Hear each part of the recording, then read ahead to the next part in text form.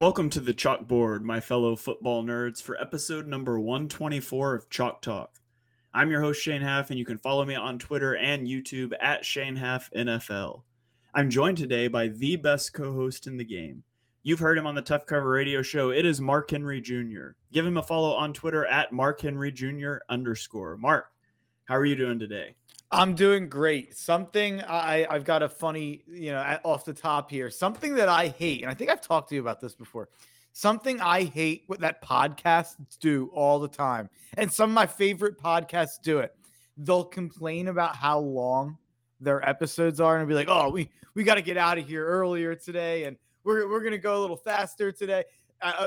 Around the NFL is a podcast I love. They do it all the time. Like, they talk about how long it is and how one of the people want to get out early. Today, I got a little bit of a hard out. We're going rapid fire. Instead of a 2-minute drill, I'm going to call this the 1 hour drill. Let's try to hit the 1 hour drill. The 1 hour drill. I like it. All right. Well, without any further ado, then let's dive in. We'll start, as we always do, with the Eagles game on Monday Night Football against the Tampa Bay Buccaneers. The Eagles become the third team in the NFL to secure a 3-0 record. And they did it despite not looking sharp in the red zone. Mark, they had 4 trips inside the Tampa Bay 25 in the first half, but walked away with only 6 points. Ultimately, though, the Eagles' running game wins out again. DeAndre Swift ran for 130 yards on 16 carries through 3 games, or really 2 games, because he barely played week 1. He has a success rate of 67% on rushes, which would rank first by a mile last season. Last year, the top running back was Josh Jacobs with a 47%. Again, DeAndre Swift is at 67%. Even if you include quarterbacks, he's still top of the list. Josh Allen had the best in the league last year at 62%. And this was against a run defense featuring Vita Vea, a team that stacked the box, runs base 3-4 among the highest rates of the league, and the Eagles just demolished them on the ground. That's my big takeaway. If you can run like that on the Bucs, you can probably run on everybody. Yeah, that's exactly what I have here. And, I have bigger picture takeaways and, concerns, positive takeaways, and we can get into all of that. But it all has to start with DeAndre Swift. And the thing that I think is interesting about DeAndre Swift right now is he's bearing out the quote, don't pay running backs argument, because the Eagles were able to go out and find someone that another team didn't want anymore. And they were able to give up a very low asset for him and pay him very little money. And guess what? You're getting, at this point, all pro production through 2 games that he's been used. But on the other end, the anti-paying running backs argument would tell you, in this Eagles offense, with Jalen Hurts as such a threat to run and with such a good offensive line, that most running backs should do about the same, right? Like, you throw Kenny Gainwell out there for 14 carries and you throw DeAndre Swift out there, I think it was 17 or whatever it was in this game, it should be about the same. Like, it shouldn't be a massive gap. Well, that's not the case. It was a massive gap, and it's not just something that you see in the stat sheet. It's something that you see on tape. It's something that you see, it jumps off the screen. The guy looks like he's shot out of a cannon when he gets the ball. There's no, I don't know if I've seen a running back since Shady on the Eagles that is as fast as soon as they get the ball to get to the line of scrimmage and to get past it. He just hits the hole really hard. And I know that there was people like Theo Ash and people out there who were DeAndre Swift haters that talked about his vision and talked about his lack of patience. I'm not seeing any of that. I think he looks fantastic. There's a lot of, this is a fantasy thing, but there's a lot of people in the fantasy community that are nervous to admit that they were wrong, that to draft DeAndre Swift so low. And they're nervous to admit that DeAndre Swift going forward should be treated like a top 10 fantasy running back for the rest of the year, and that's how he should be treated. There's people saying like, oh, I don't know, he's probably right fringe top 20 for me. This guy is going to be a force as long as he's healthy, in my opinion, in this offense, in this situation.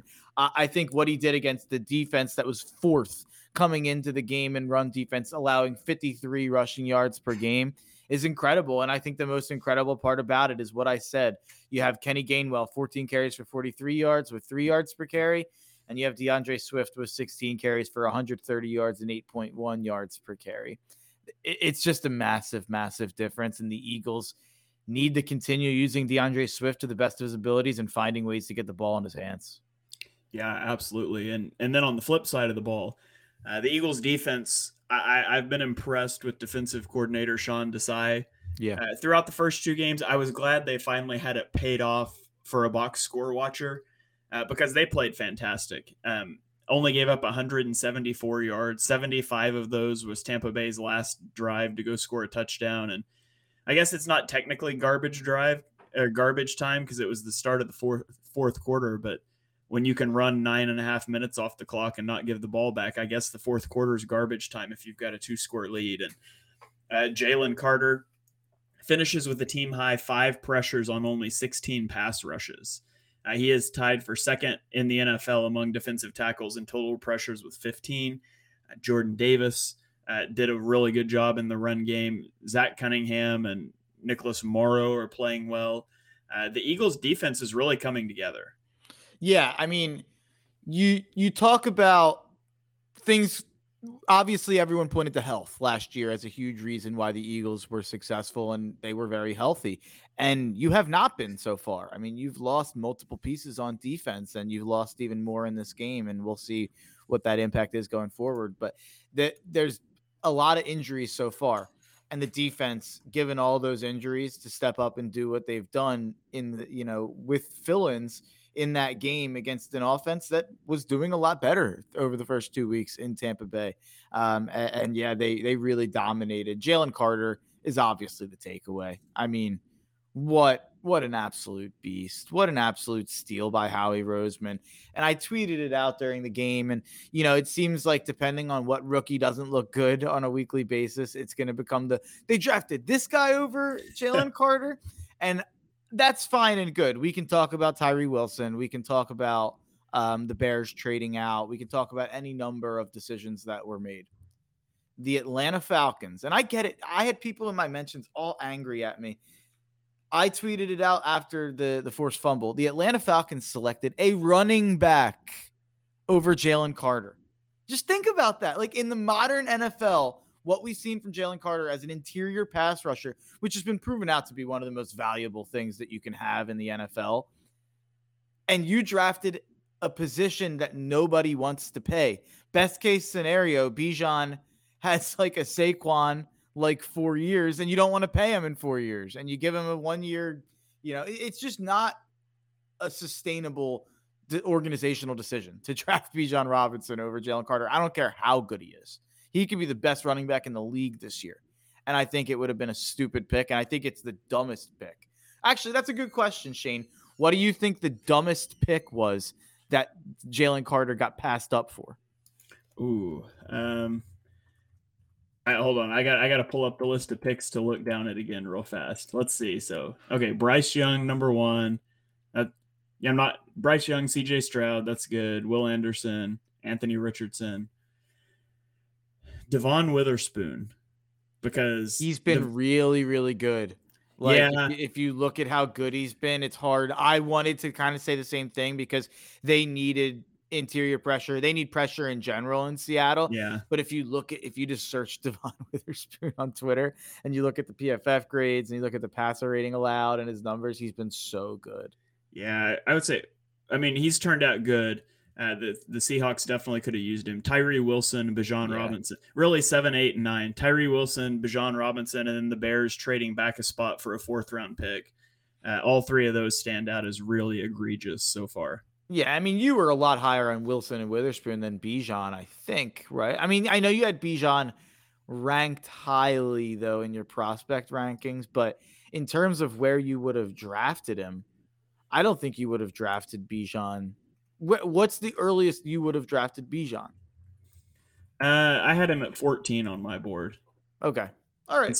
And I would have taken him there in the teens. Okay. I would not. I mean, if Jalen Carter is not on the board, I wouldn't be upset if the Eagles took him at 10. But the Eagles have the luxury of having what they had. But really, I think early teens, I think, is as early as I would have taken Bijan.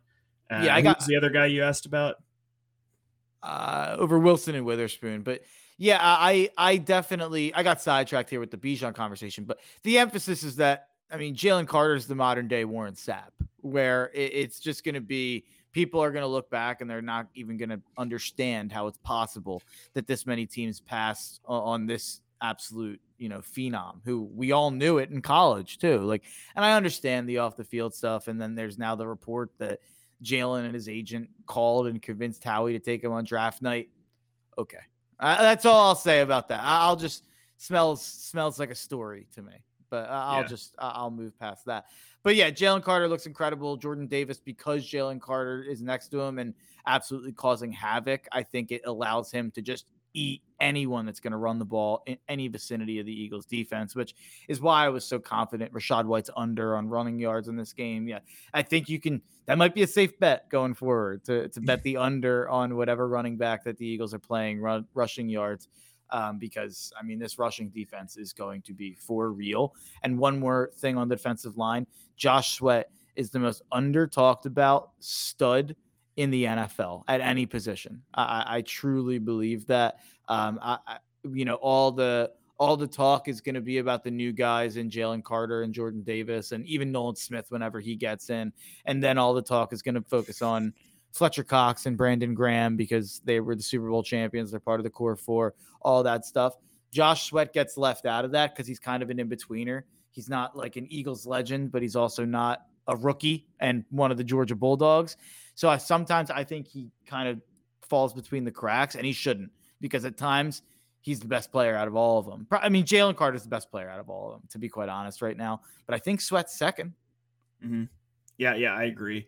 Sweat's really good, and he's not getting sack numbers yet, but he's definitely being very disruptive.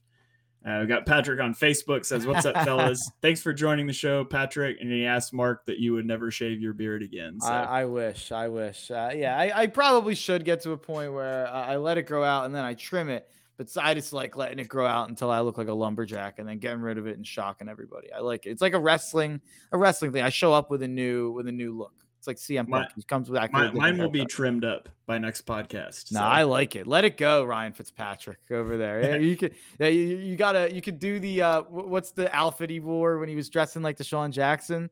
That could be your Halloween costume. There you go. I like that. All right, let's roll on to the Thursday night football game where we had. Go ahead. Two more things.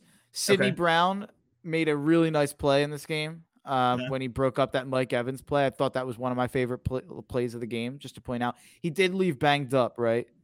Yeah, actually, that was his last play. I think it was a thigh injury. So is there anything on that we know of? Like, was it serious? Not that I've heard. I was going to make an all-22 video of his snaps because he's my guy. Yeah. He had 12 snaps. That play, which is an underthrown ball, it would have been a touchdown if it was on target, but he made a nice play to break it up. And then he had one good play in run defense where he crossed like the face of the wide receiver and funneled it inside. Outside of that, the ball never went his way. So I didn't make a video, but the two plays where he was involved, I thought he looked good. Yeah, Blankenship, obviously a good game. But the last thing I'll say is Nicholas Morrow looks like a revelation, to be quite honest. Like, I don't care when N'Kobe comes back, and Cunningham's been fine too. But when N'Kobe comes back, I think Morrow has to play. Like, I think you're going to have to figure it out. He looks great. Yeah, I with trepidation said that the linebackers looked a lot better without Dean in week 2. I will say emphatically now the linebackers look better without N'Kobe Dean, and that may be settling in. Yeah, maybe N'Kobe would have settled in too, but Nicholas Morrow's looked really good. I totally agree. Okay, on to on to Thursday night football. We had the New York Giants traveling to the 49ers. They get blasted 30-12. Brandon Ayuk was ruled out in this game, but Deebo Samuel got going, had 129 yards and a touchdown. Kittle had 7 receptions for 90 yards. He also had a huge pass breakup on the first drive of the game when Brock Purdy tried to toss an interception. The Giants offense came up short again, only 150 yards gained on the night. Nick Bosa entered the game with a 5-game sack drought. including 0 sacks in the 3 playoff games last year in the first 2 games of the year this year. But he picked up a sack and a tackled for loss. I thought Purdy looked bad in this game, 3 of 8 on the first drive. He almost threw 2 picks. But the 49ers offense carries whatever. And Christian McCaffrey scored a touchdown in this game. It was the 12th time in a row, the 12th game in a row he scored a touchdown, which actually ties Jerry Rice for the 49ers' longest ever streak. So he could break that next week if he can put another one in the end zone. Yeah, the Giants, I mean, obviously this is 30-12 game. It looks like a blowout. I mean, the Giants were down 5 points halfway through the third quarter with the ball at one point, and they were driving. So, I mean, yeah, the 49ers figured it out after that, 2 field goals and another touchdown at the end of the game. But I didn't walk away from this game like, oh my God, the 49ers are dominant in the same way that I did with especially week 1 against Pittsburgh. Yeah. Honestly, they won by 7 against the Rams. I was more impressed by that Rams game than I was by this Giants game, funny enough. But yeah. Yeah, it feels like they've definitely taken a step back since week 1, but a win's a win. And so they're the second team that we'll talk about that is 3-0, and they're 3-0 and pretty healthy as well. Yeah, I mean, the 2 best teams in the NFL, or the NFC, I mean, are very clearly the San Francisco 49ers and Philadelphia Eagles. I mean, yeah, it's not like the national media propped up some other NFC team that was 2-0 for the last 2 weeks to be on par with those two, right? Like, not that I heard. Yeah, I don't know. Those 2 teams are the class of the NFC. Yeah, we'll get to that other team here in a moment. But before we do, let's go to Baltimore, where the Indianapolis Colts took the Baltimore Ravens to overtime, and they win the game. Mark, if I told you a kicker in this game, or a kicker won this game, you would assume it was Justin Tucker. But Justin Tucker, and it's a tribute to how good he is that I was shocked when he missed a 61-yarder to win it at the end of regulation. But it was Matt Gay who won the game in overtime, hitting a 53-yard field goal. It was his 4th field goal of the day from over 50 or 53 plus. And he's the first kicker to ever do that in one game, 4 field goals over 50 yards. Baltimore opened up this game with a 12-play, 80-yard touchdown drive. Their next 3 drives ended poorly with fumbles by Lamar, Kenyon Drake, and then a botched snap that led to a punt. And the Ravens offense just never got going. Like, I thought Lamar was the Ravens offense in this one. He picked up 15 of their 20 first downs, either with his arm or his legs. This was his second career game with 200 or more passing yards, 100 or more rushing yards, and 2 rushing touchdowns. And no other player's ever done that. So Lamar was good. The rest of the offense around him just didn't do it. Yeah, they're going to need to figure out running back. And I know that that's not like something people care about, but Melvin Gordon and Gus Edwards isn't good enough. It's not explosive enough at all. Justice Hill was out for this game. Maybe that'll help a little bit, but I don't think he's anything special either. I would love to see them go and try to figure out a running back. I mean, at this point, J.K. Dobbins, you can consider that a lost cause at this point. Like, I don't think you can expect him to come back again. So if you're Baltimore, why not look into a Jonathan Taylor trade? It's funny that this is Colts Ravens, but I don't think that they were a team that was mentioned a lot in that kind of conversation. I kind of like it. I kind of like the idea of them making a trade for Jonathan Taylor. You're a contender. Your picks aren't quite as valuable as some of the other teams. I still view them as a contender after this game. This isn't a game that I walk away like, oh my God, there's all these problems in Baltimore. Like you said, the Colts kicker made 4+ 50-yard field goal or 4 50+ yard field goals. The Ravens couldn't run the ball at all. I think Lamar played great in this game. It seems like it was just a weird one. They took a bunch of sacks. The O-line was really bad. That's a concern. I think Linderbaum and another one of the O-linemen are out right now. But yeah, I mean, the Colts, Matt Gay won the game. And my last thing on the game is just that Michael Pittman, I'm starting to think, is a guy who hasn't gotten enough credit throughout his career. You look at the last 2 years. In 2021, he had 88 catches for 1,082 yards and 6 touchdowns with Carson Wentz. Last year, he had 99 catches for 925 yards and 4 touchdowns with the corpse of Matt Ryan, Sam Ehlinger, and Nick Foles throwing him the ball. I mean, that's pretty impressive to go 99 catches for 925 with that group of guys throwing you the ball. And then now he's had 3 games 8 catches for 97 yards in week 1 with Richardson. Week 2 was a mix of Richardson and Minshew, 8 catches for 56 yards. This week, 9 catches for 77 yards. He had a touchdown in week 1. I think Michael Pittman, we give a lot of credit to guys like Terry McLaurin for putting up, okay numbers in a bad situation with bad QBs. I don't think anyone's ever done that for Michael Pittman. I think he might be underrated. Yeah. And you also have, back to your Jonathan Taylor thing, you've got the Colts running back, Zach Moss, gets 30 carries for 122 yards in this one, plus 30 yards over expectation. Maybe it makes Jonathan Taylor a guy in the last year of his deal anyways. Maybe that makes him expendable. Maybe you go get him for a second-round pick. I don't know, something. I would love to see Taylor in Baltimore. I think that'd be a lot of fun. Or if you're Indy, you're 2-1. Maybe you're like, hey, maybe the Zach Moss thing probably won't work long term. Let's make sure we get Jonathan Taylor back since we're 2-1. We probably thought we'd stink while he sat out. I don't know. The Jonathan Taylor thing's really interesting. And it feels like no one's talking about it. Yeah. And now the main team that wanted him, they look pretty good at running back. Like Miami has Mostert and A-Chain that look pretty darn good, which we'll talk about. But I don't think they're a destination that makes any sense anymore. So I think you got to look elsewhere if you're Indy. Yeah. All right. Let's go now to Cleveland, where the Tennessee Titans lost 27-3. Ugh.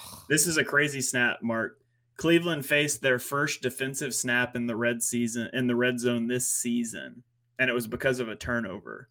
And they only faced one play because they moved the offense backwards out of the red zone. Just crazy. Derrick Henry finished with only 20 yards rushing. Ryan Tannehill was sacked 5 times, including 3.5 by Myles Garrett. Deshaun Watson put up his best passer rating since week 16 of the 2020 season, despite a hilarious backwards throw out of sack fumble that I tweeted out. But this is crazy. The 3 best single game defensive performances in success rate this season are the Browns in week 1, the Browns in week 3, and the Browns in week 2. 3 best performances of the year. Their 491 yards allowed through 3 games is the least by any NFL team this century. The Browns defense is for real. I know they've played the Titans and they played an injured Joe Burrow in the rain, but it's impressive nonetheless. Yeah, I think my takeaway is that the Browns defense is really good, but I don't think this is for real. Like, I don't think they're this good. And a lot of people are going to point to Deshaun. The defense is definitely good, though. They're a top 5 defense or whatever you want to say.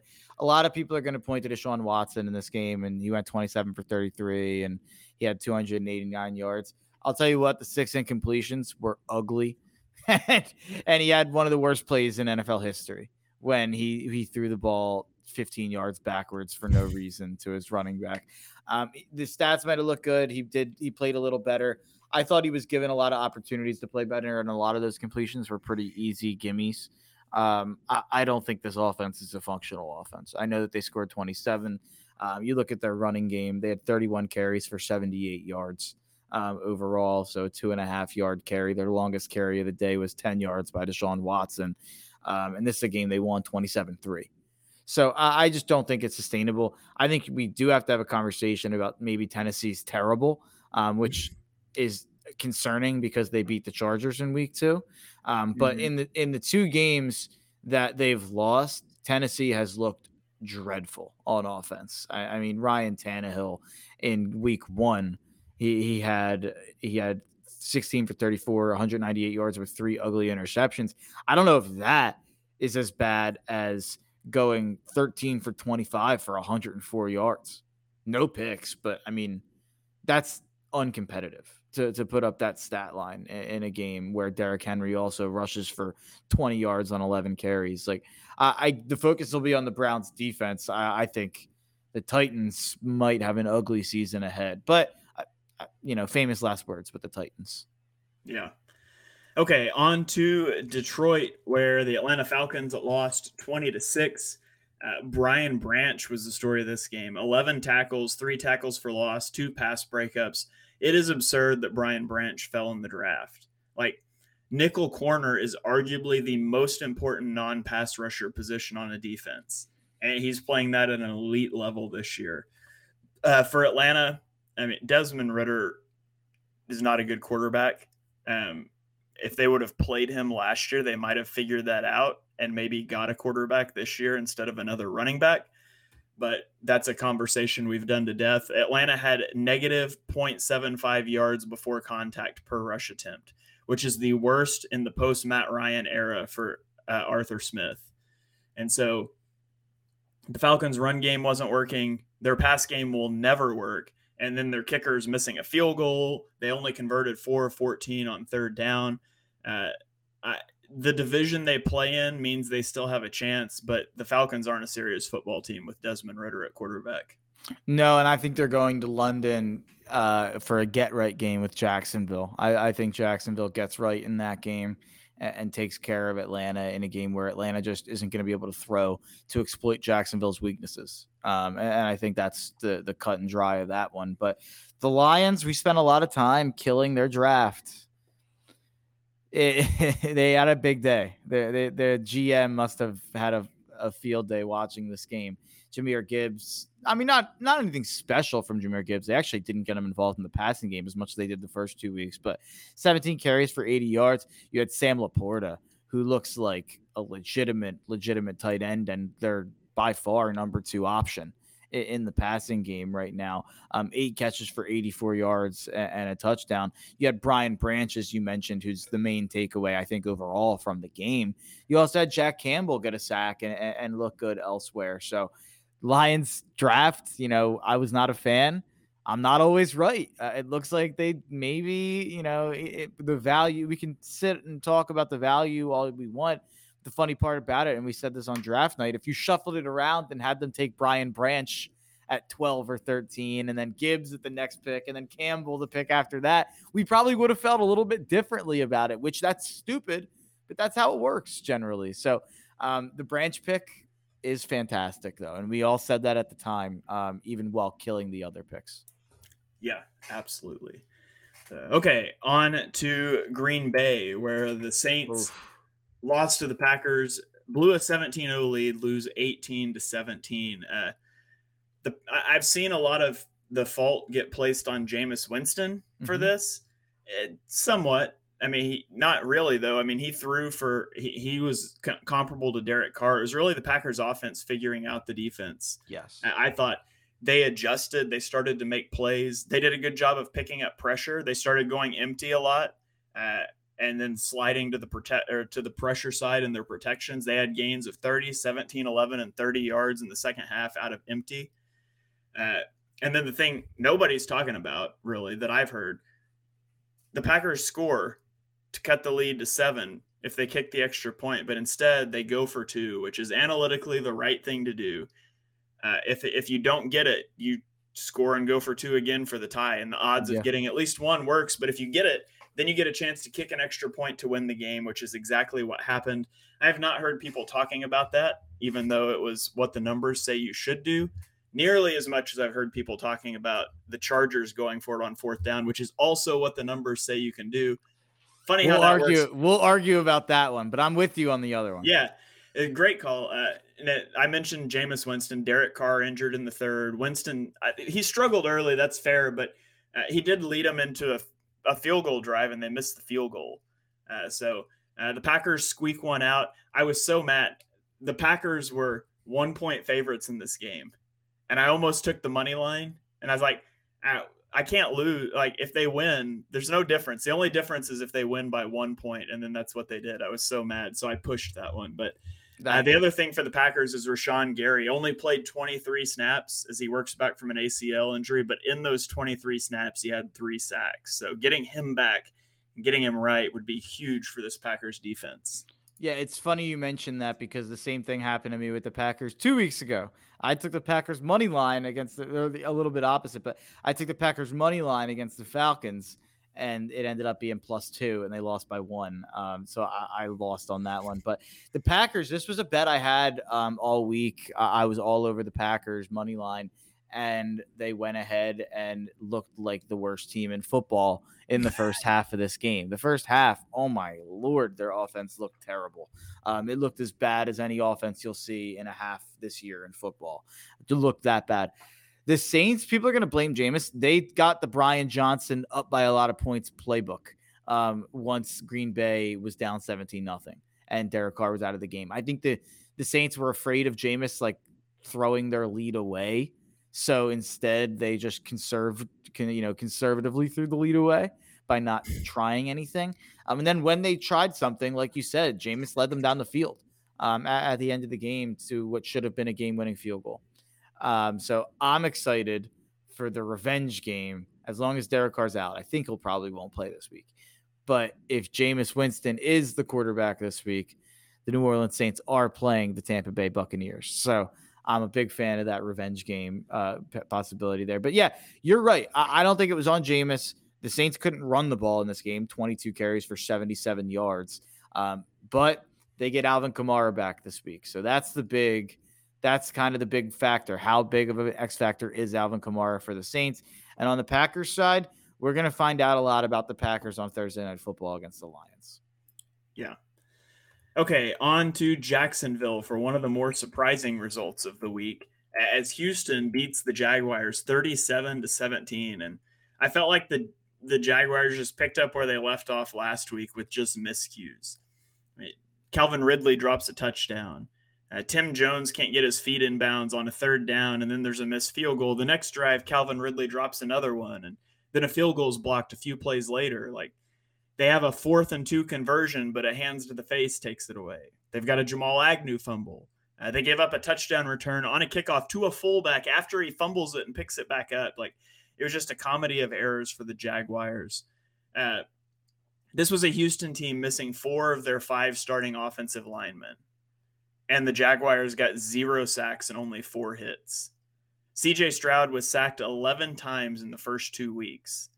0 times against Jacksonville, a team that spent the number 1 overall pick last year on Travon Walker, who, I mean, he's got to be one of the worst number 1 overall picks in recent history at this point, right?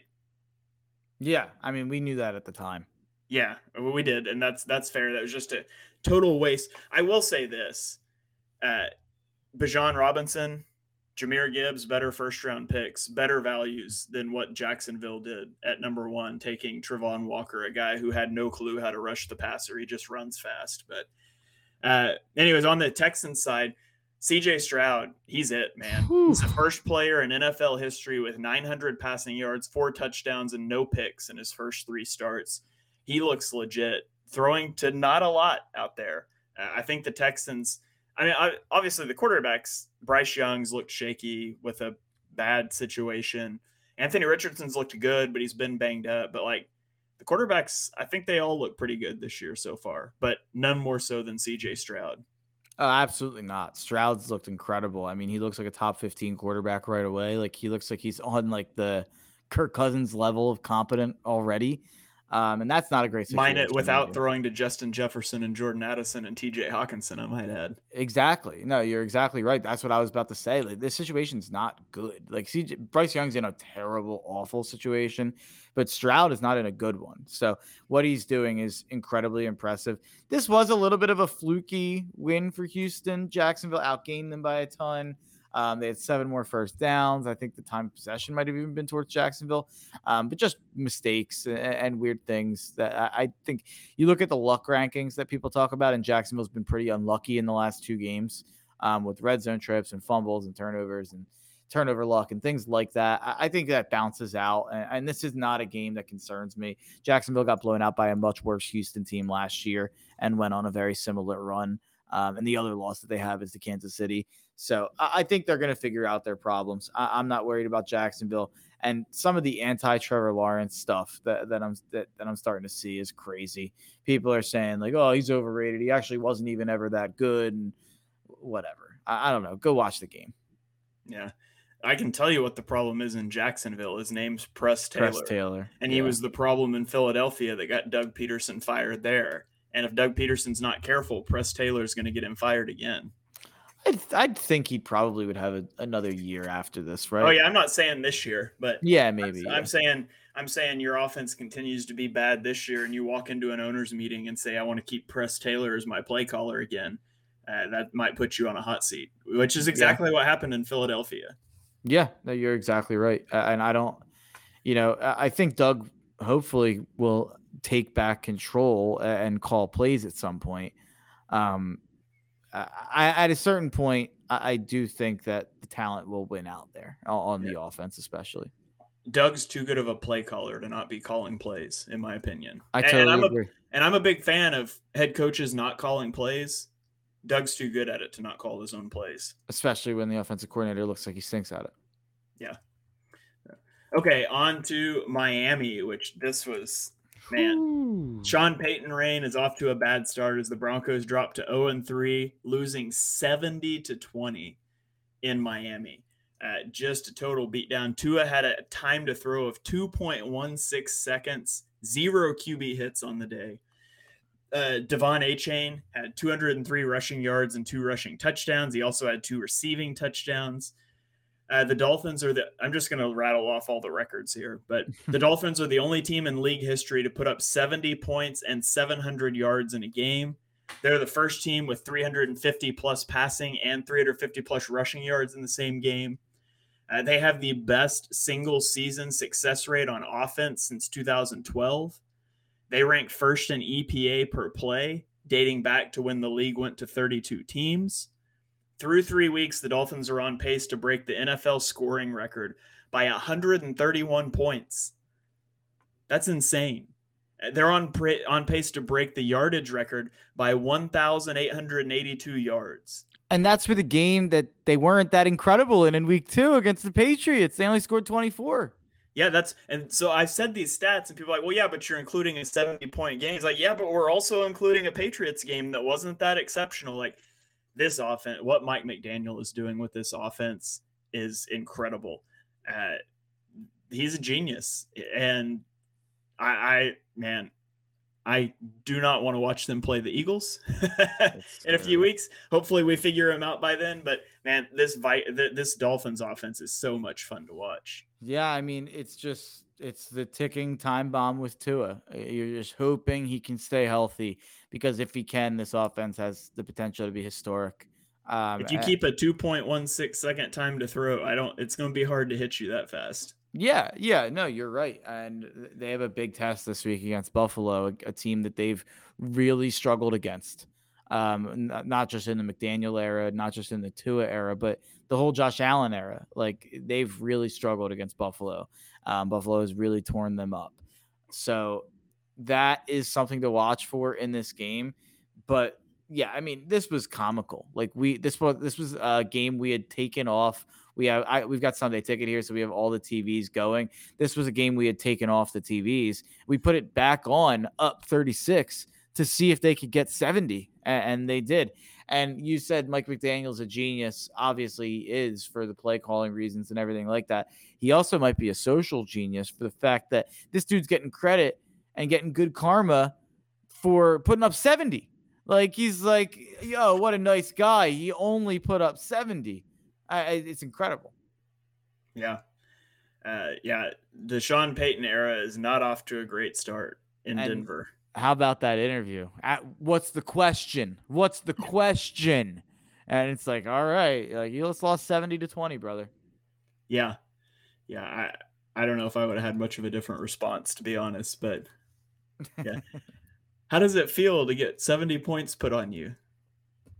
Next question. Yeah. I guess there isn't much you can say. Next game. At Minnesota, we've got the Los Angeles Chargers and the Minnesota Vikings. The Chargers win 28-24. We might as well lead off with the decision. The Chargers went for it on 4th and 1 from their own 24 with 1:51 remaining. They did not convert on a fullback dive to their backup running back. Stupid play call.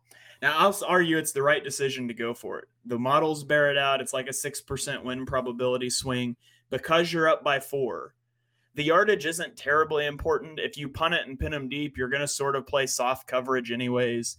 But handing the ball to your backup running back on a fullback dive is just a stupid play call. Like, either QB sneak it with Justin Herbert or put him in the shotgun and empty and just let him diagnose. He can get a 1-yard completion. And it didn't work out. I thought it was a dumb play call. How much time was left?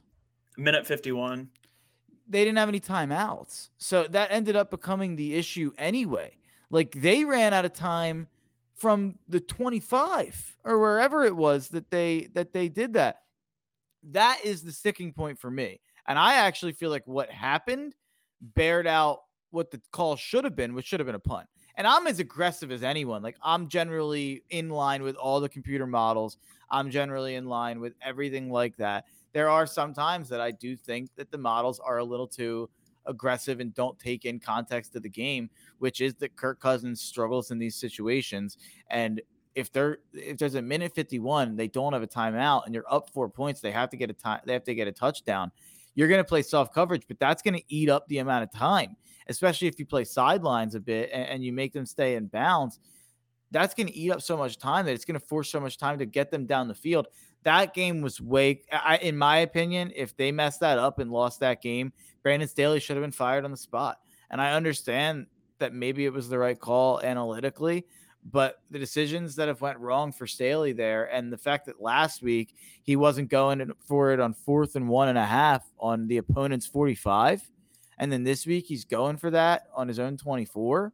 There's no consistency with Brandon Staley on when he wants to be the internet darling and when he wants to be, conservative defensive coach. I think that's my problem. And that is the problem, because I stand firmly behind it being the right call to go there. The problem is any one risk taken in isolation can backfire and lose you a game. If you are consistently being aggressive, you will come out on top over the long haul. And so not being aggressive and then just doing it this one time, that's a bad approach. If you're going to if you're going to be a coward, just be a coward. But if you're going to be aggressive, be aggressive. And so I think you go there. I don't bat an eye if the Eagles do that. I don't bat an eye if anybody does that. I do if you call a fullback dive, but it's got to be you got to do it consistently. I don't think Nick would do that, by the way. I don't either. I mean, he punted it in the Super Bowl. Yeah, that's much worse. But yeah. I totally agree. So, of course, the Vikings get the ball back. They get to a 1st and goal from the 6, and then Cousins threw an interception on a tip drill to end the game. The Vikings blitzed Justin Herbert on 82% of his dropbacks in this game. He averaged a 2.26 time to throw, which is the first game under 2.4 in his career. And he had a plus 16% completion percentage over expectation. He was incredible in this game, Justin Herbert. He was absolutely incredible. But I will just say, if Kirk Cousins doesn't diarrhea all over himself, the Chargers are 0-3. Right? Right, yeah. So, like, that's the one thing I'll say. We can give Justin Herbert all the flowers in the world, and believe me, he got them. We don't have to worry about if Justin Herbert got credit for that game. Believe me, he did. Just log in. But yeah, he was incredible. I watched every snap of this game. He was incredible. Somehow they only scored 28 points. And somehow, and I actually felt like their defense didn't play that bad in this game. Like, I actually felt like they kept their passing game in check really well in this game. But if Kirk Cousins doesn't mess up at the end of the game, they win the game. Like, there was more opportunities there for the Chargers. That's probably more on the running game of the Chargers. They can't seem to get going. But it is funny. Like, I just wanted to throw that out there. Yeah, the Chargers are second in EPA per drive behind Miami. Herbert is second in EPA per dropback. In this game, he was 40 of 47, which is 85% completion, which is the highest for any quarterback with over 45 passes in league history. Keenan Allen set a franchise record with 18 receptions for 215 yards. Unfortunately, Mike Williams went down with an injury, and he is out for the year with an ACL. So, it's the Chargers offense. Justin Herbert is playing too well to need Kirk Cousins to throw an interception in the end zone to get out of a game with a win. They've still got to figure it out, but they are at least 1-2, whereas the Vikings are 0-3, and their season's pretty much over. All right, yeah, I don't have much to say on this game outside of the I feel like the decision is the game. Yeah. Okay, well, let's go to New Jersey, where the New York Jets lost to the New England Patriots 15-10. I don't have much to say on this game because the New York Jets don't matter as a football team until they get serious about getting a starting quarterback that's not Zach Wilson. Like, there's literally 6 free agents you could go sign right now that are better than Zach Wilson. And so They did.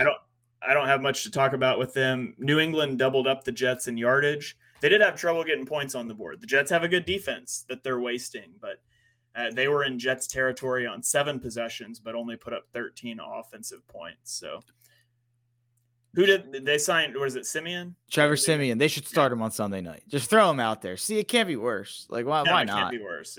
Trevor Simeon, they should. Carson Wentz, Matt Ryan. I don't care. Anybody's better than what they've got right now. Yeah, the only thing I'll say is I think there's a chance we look up I want to see their schedule, so what I'm saying doesn't sound crazy. I think there's a chance we look up in a month or two, and it's like, wait a second. How are the New England Patriots 8-6? Or like, how are they, 6-5? Like, I think there's a lot of people who kind of wrote them off after the first 2 weeks. They played the Eagles and the Dolphins, and they kept the Dolphins at 24 points. They're a good football team, I think. Yeah, I think so too. And I actually don't think Mac Jones has been all that terrible. Like, he's got limitations very clearly, but I actually feel like he's been better than you can usually expect from him. He just hasn't finished drives, which is going to be their problem in general. It seems like it's been their problem since Brady left. But yeah, I think the Patriots, I actually really, really think they're a sleepy underdog this week against the Cowboys. All right, let's go to Washington, where the Buffalo Bills just blew out the Commanders 37-3. Sam Howell was pressured on 69% of his dropbacks, which is the highest rate in the next gen stats era. He was sacked 9 times, intercepted 4 times. That's all you need to know about Washington. For Buffalo, Josh Allen avoided pressure well. He didn't take a sack. He threw for 218 yards and a touchdown. He did have a pick. He also had a touchdown run. But the Buffalo running game is the thing here. They've struggled with it for years. They put up 122 rushing yards on non-QB runs, including a 98-yard performance by James Cook. If the Bills can have a running game, and this is a good Washington front, if they can develop a running game, it's going to pay off dividends in January. Yeah, I mean, insert my speech about the Bills from last week into this week. I think they're a Super Bowl contender. I think if I was doing power rankings, I'd probably put them 4th right now behind the Chiefs, Eagles, and 49ers. Like, I think they're the best, or no, 5th behind the Dolphins as well. So behind the undefeated teams and the Chiefs, I think they're the best team in football. So I guess that's a lot of disclaimers there, but I think they're right with those teams. So I think this defense looks every bit as legit as it needs to. I think the running game looks like a new added role and wrinkle into this offense that we haven't had in the Josh Allen era. And I think Josh Allen is becoming underappreciated in a way that I could have never really imagined, because, Josh Allen has a great game and no one cares at this point. But when he has a bad game, it's the number one topic in sports. So just a weird thing I've noticed with Josh Allen. But I talked about the Bills. I didn't even mention the Commanders. Anyone who tried to talk about like, oh, the Commanders 2-0, they're frisky, they're going to be around, they're a good football team. No, they're not. They're not. They're not a good football team. They can't block. They played 2 cupcakes. They got down 21-3 to a team that just gave up 70 points. And I understand they won the game. They were losing 21-3 to that team. So yeah, I think the Commanders stink. And I haven't said this yet about the Eagles this year. I think the Eagles lay the hammer on Sunday. Yeah.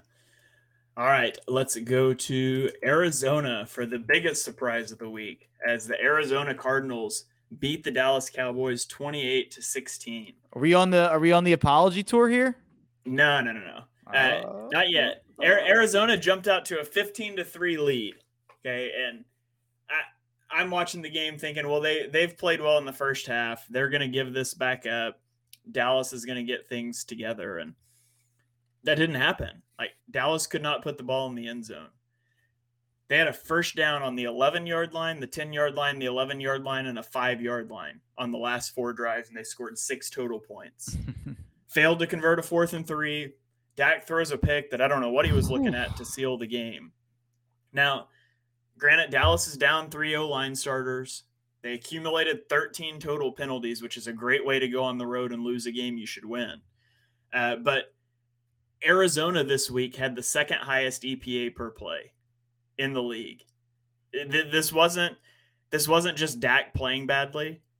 This was the entire defense playing badly. Arizona jumped all over it. 51% rushing success rate, 7.4 yards per carry. How do you stop a great pass rush?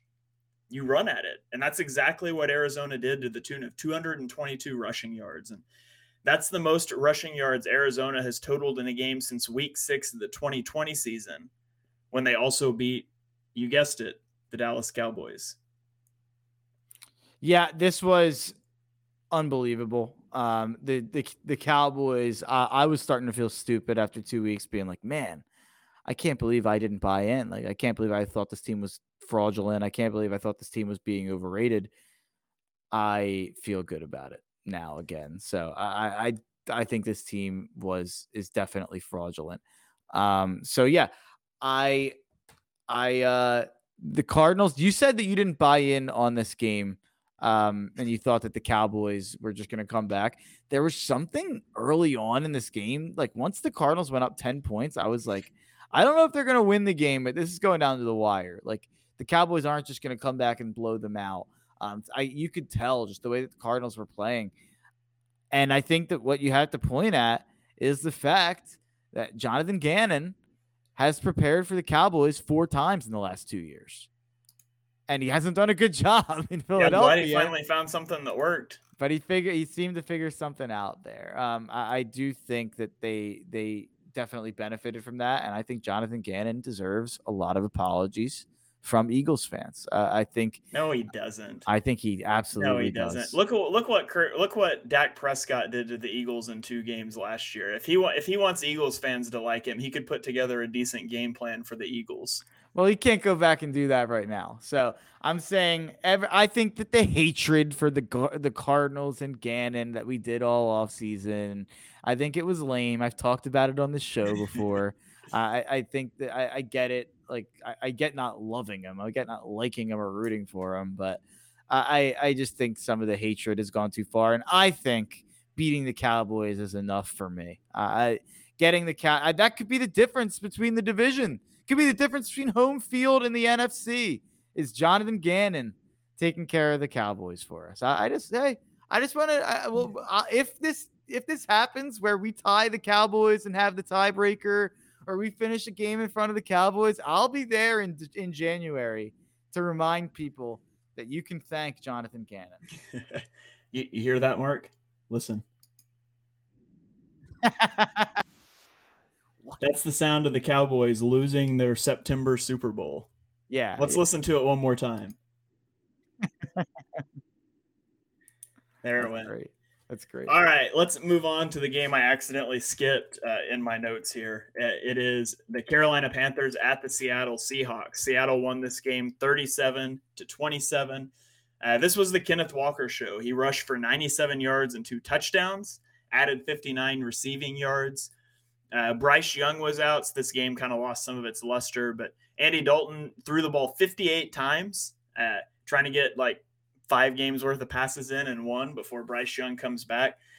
He completed twice as many passes of 10 plus air yards with 8 as Bryce Young did in weeks 1 and 2 combined, where he only completed 4. So, Andy Dalton brings competency. You don't have that rookie learning curve. I don't think it's a statement on Bryce Young, but the thing for me, 8 false starts by Carolina, that's unforgivable. Like, that can't be happening. I don't care if you got a different quarterback back there. You can't be false starting 8 times in an NFL game. Yeah, I don't have much on this game. I was not locked in on this game, but there's 2 teams, and we'll get to the other one, but there was 2 teams that I was really high on in the offseason that looked so bad in week 1 that I was questioning myself. And the Seahawks were one of them. Here they are at 2-1 while missing their 2 offensive tackles. And you mentioned Kenneth Walker, who's cementing himself as a top 3, top 5 fantasy running back the rest of the way. The highlight of the week in the NFL for me was Zach Charbonnet sending some dude into orbit. Just an absolute. If they still had jacked up, that would have been jacked up. So, yeah, the Seahawks looking pretty good. Yeah. Okay. On to Kansas City, where the Chiefs just obliterated the Bears 41-10. It could have been worse. Mark, when the Bears hired a defensive coordinator as a head coach to develop their franchise quarterback, I was skeptical. I said I probably wouldn't do that. I'd go get an offensive guy. But what I did expect was for him to at least develop a competent defense. Eberflus came in last year. They spent all their draft picks on defensive players who stink. This defense stinks. Like, the Bears got to get rid of Eberflus. They got to clean house. It's just awful. And the other thing in this game, Justin Fields takes a shot in this game and he is dazed on the field. He's taken off the field. And then he returned in a blowout. That cannot happen. We did the whole Tua thing last year, taking the hit, coming back in, playing the next week, and then he gets the concussion that I don't even want to see the clip again. This can't happen. There's no excuse for Justin Fields to come back into that game after he took that shot. I don't even know what to say about it. That just massive amounts of incompetency by everybody on the Bears sideline. My bad. I absolutely. The Bears. I don't have anything on this game. All I have is let's talk about Taylor Swift. I mean, were you actually? Did I see a tweet from you that was not? What did I see a tweet from you about this? No, I doubt it. I thought there was a negative. There was an anti-Taylor Swift tweet from you. No, dude. That was like I had those CDs in my truck as a kid. You're a big Taylor Swift guy? I was. Yeah, I don't really listen to music a lot anymore, but like growing up, it was country music and I loved Taylor Swift. So I have all the CDs somewhere. My fiance is a huge Taylor Swift guy. And it is, by the way, just an absolute genius decision by Travis Kelce to get involved in this. I don't care how it ends. I don't care if there's a bad song about him. You see his jersey sales were up 400%. Girls are gonna be wearing Travis Kelce at every concert. I can't wait to hear the song that she writes about him in a year or so. Yeah, the one podcast was trying to figure out the name of it, like incomplete. Fumbled love. Who knows? I don't know. Out of bounds. Out of bounds. Yeah. Ineligible. I don't know. There's a lot of things you could do. But yeah, it's hilarious. Who cares about the game? By the way, here's what I have to say about the game. It has nothing to do with the Chiefs. Are you aware of who the Bears play this week? No. They play the Denver Broncos. Oh, I did know that. That's going to be the worst game in history of the NFL. That's so dreadfully bad. It is absolutely unforgivable. I might refuse to talk about that game on next week's podcast on principle. Might be the game of the week. I could see that end up being like 38-35 and actually 2-0. Yeah, or that. It could go either way, I feel like. Or it could be that the Broncos win by like 40 and the Bears are that bad. But what do you think the spread is of that game, by the way? Whose line is it anyway? Where's it at? It's in Chicago. In Chicago? The spread says a lot, by the way, that's my hint. Denver -4.5. You're really close. It's 3.5. It's Denver -3.5. I would have guessed it closer to a pick 'em. It actually makes me kind of want to take Denver. That's how bad Vegas thinks Chicago is. But yeah, that game is just an abomination. Yeah. A couple things on the Chiefs, I guess I'll say. Jawan Taylor was flagged 5 times in this game for the second week in a row. Right tackle might be a problem for the Chiefs. This is a funny storyline. Did you see Andy going nuts about this? How they replaced him for a drive and people thought they benched him. But what they were doing was they replaced him and they put the same guy lined up in the same spot that Taylor lines up and they didn't call it. So the Chiefs are pissed off and Andy's pissed off. And that's some 3D chess. Like, I'll give Andy credit. Like, they sent that to the league office. Apparently Taylor has been the only O lineman that's been penalized for it. And they tried to scratch down on this, and they think it's because Collinsworth went nuts about it on opening night that the NFL has cracked down on it. But they haven't done it. He's 100% lining up too deep, but like you have to call it for everyone. he just needs to, well, yeah, but he just needs to do what receivers do. You look to the official on that side and get the thumbs up. Like, just do that before every snap. It shouldn't be rocket science. Yeah, that's a good point. Well, Terry McLaurin did that, and the guy screwed him. You remember that? That is true. I do That's remember talking about legendary. Oh that. my Yeah, god. that ref was definitely betting on games. Yeah, that ref should be in prison. So, only other note, Patrick Mahomes is the fastest player to reach 25,000 career passing yards. He's the fastest guy to do it since at least 1970. It only took him 83 games. Do you know who is in second place? Any guesses? Who is it? Matthew Stafford. Took him 90 games. So Patrick Mahomes did it 7 games faster than Matthew Stafford did. Wow, that's so you said 7. You said 7 games, and Matthew Stafford was the fastest previous. Yes, Stafford did it in 90. Mahomes did it in 83. That's insane. Yeah, I mean, Mahomes is the greatest quarterback of all time, and I, in my opinion, and I'm a LeBron James guy, he is the greatest player at any sport that I've ever seen in my lifetime. All right, on to Las Vegas, where the Pittsburgh Steelers won 23-18. Mark, did you know TJ Watt's a good football player? He is a great football player. I mean, the last 2 games watching TJ Watt has just been like, oh my God. I mean, this guy is so by far the best non-quarterback in the NFL, in my opinion. I really do think he's like a level above Parsons and Bosa and whoever you want to throw at me. I really do think he's a level above those guys in the way that he impacts every snap. Yeah, 2 sacks in this game. He's got 6 on the year. He had 6 pressures, forced a turnover, all that despite Cam Hayward being out. The Steelers intercepted Jimmy Garoppolo 3 times, and suddenly the Steelers are 2-1 after that awful start in week 1. Their offense is still a concern. They started slow. On the 3rd possession, though, Kenny Pickett hits Calvin Austin on a 72-yard touchdown. For the Raiders, Devontae Adams had 13 catches for 172 yards and 2 touchdowns. And then you got Josh McDaniels, his moronic decision to kick a field goal on 4th and 4 from the 8-yard line with 2:25 left.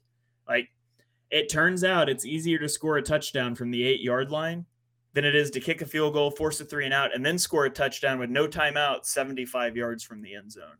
And I guess you just have to make that mistake once to learn. And so I'm sure Josh McDaniels won't make that mistake again. You never want to go full floor when it comes to being down 8 and kicking a field goal. Yeah, I mean, it feels like I'm actually surprised the Raiders got back in this game. The Steelers got up by a certain amount, and it was like, oh, okay, this is over. The Steelers are back on track. And then the Raiders, I will give them credit that they fought back to get back into the game. But yeah, my main takeaway, Steelers, same as the Seahawks. I loved them all off season. They looked so bad in week 1. Here they are at 2-1. Are there issues? Sure.